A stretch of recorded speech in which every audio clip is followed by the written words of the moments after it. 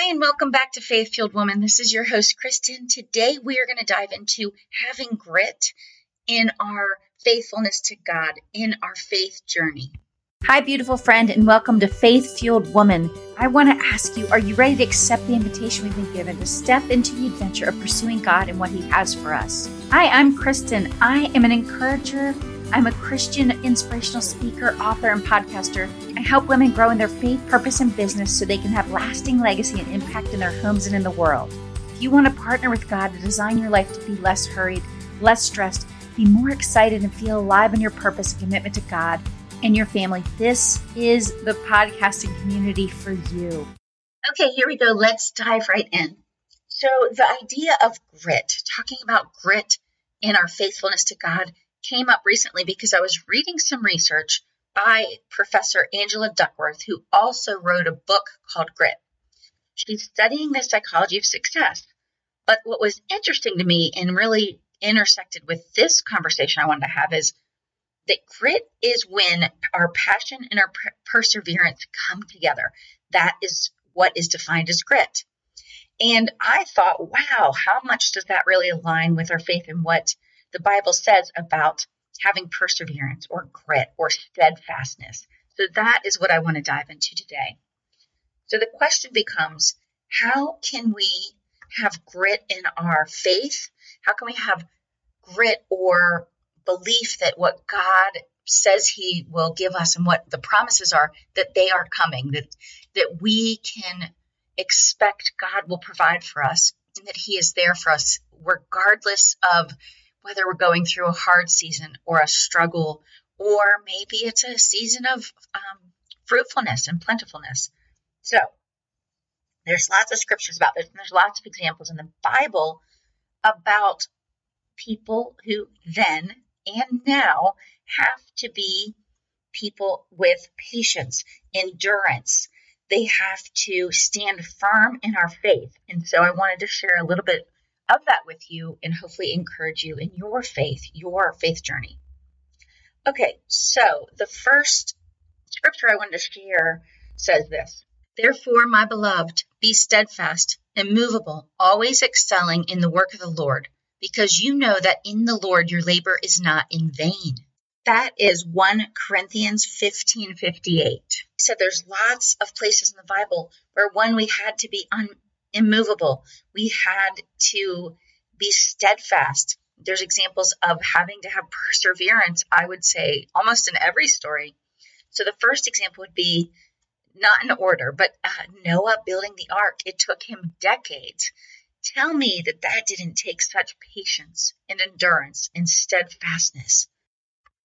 And then in Hebrews 10:36, it says, "For you have need of endurance, so that when you have done the will of God, you may receive what is promised." And we could also look at the story of Abraham and Sarah, who waited over a quarter of a century into old age, beyond the age that anyone would have expected to have a child by human ability. But God's promise of a child happened, but they had to have patience, surely endurance, and they had to believe that God was good and God was faithful and that He would provide this promise, and He did. But they had to wait and wait and wait. God is calling on us to be patient and to have endurance. And then even Jesus Himself prepared for over 30 years of His life before He began preaching for only a couple years. Now tell me that when we think about it on human terms, that seems ridiculous to us, right? We wouldn't think, let's work for 30 years just getting prepared for something for it to be such a short time frame that we'll get to do the work, or in His case, to do this ministry, to be the Savior.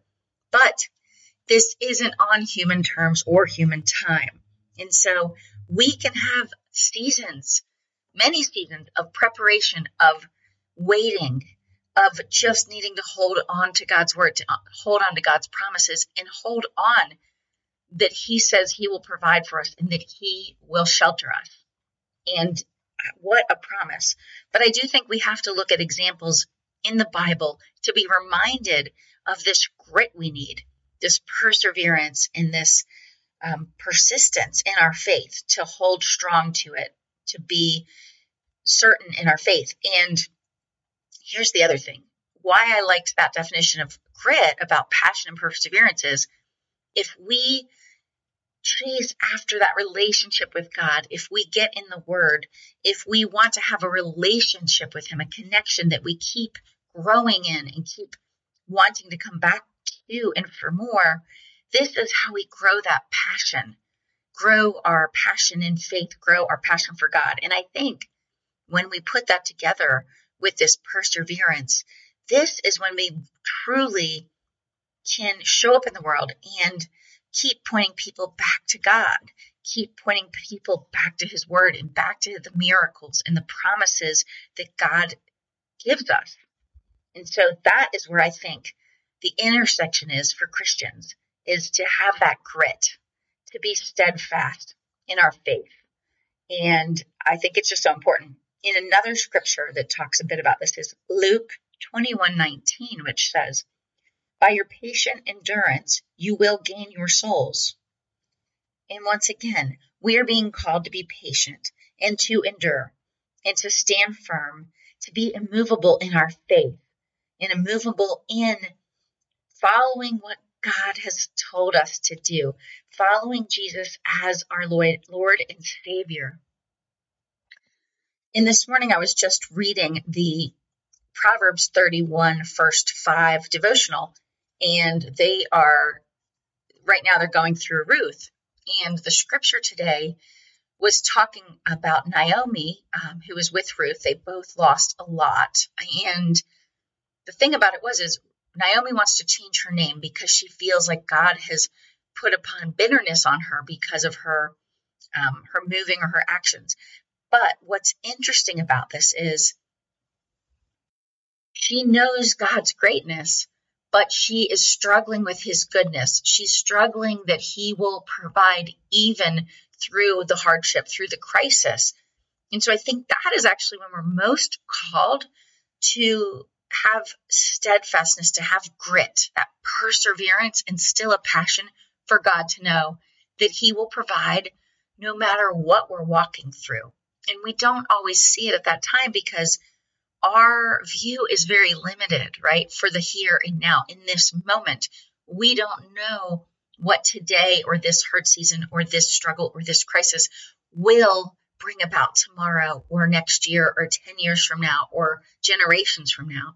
And so we do need to stay steadfast in our faith. And I think we get there by getting in the Word regularly, talking to God, to having the connection to God, and to keep seeing the stories in the Bible and the stories that have happened ever since then of people that were faithful and steadfast in their faith, steadfast in their trust and putting their hope in God. Those are the stories that keep us immovable and keep us reminded that this is the work. And much like that professor or that researcher I mentioned, she talks about that grit can be developed or further developed. And that is so true, even with our faith and our faith muscle of being steadfast, of having perseverance, of learning to be, having more endurance, learning to become more immovable. That takes effort. It takes practice. It takes time to get better at these things, because much like the definition of grit, we can continue to improve in this area. And I think that's very promising. So it is a muscle that we have to use like everything else. Thanks again for listening. And if you would like to be encouraged and lifted up, I have a 7-day encouragement challenge. If you'd like to sign up, go to faithfueledwoman.com and just enter your email address, and you will be sent 7 days of Christian encouragement and inspiration to your inbox. Thanks again for listening to Faith Fueled Woman.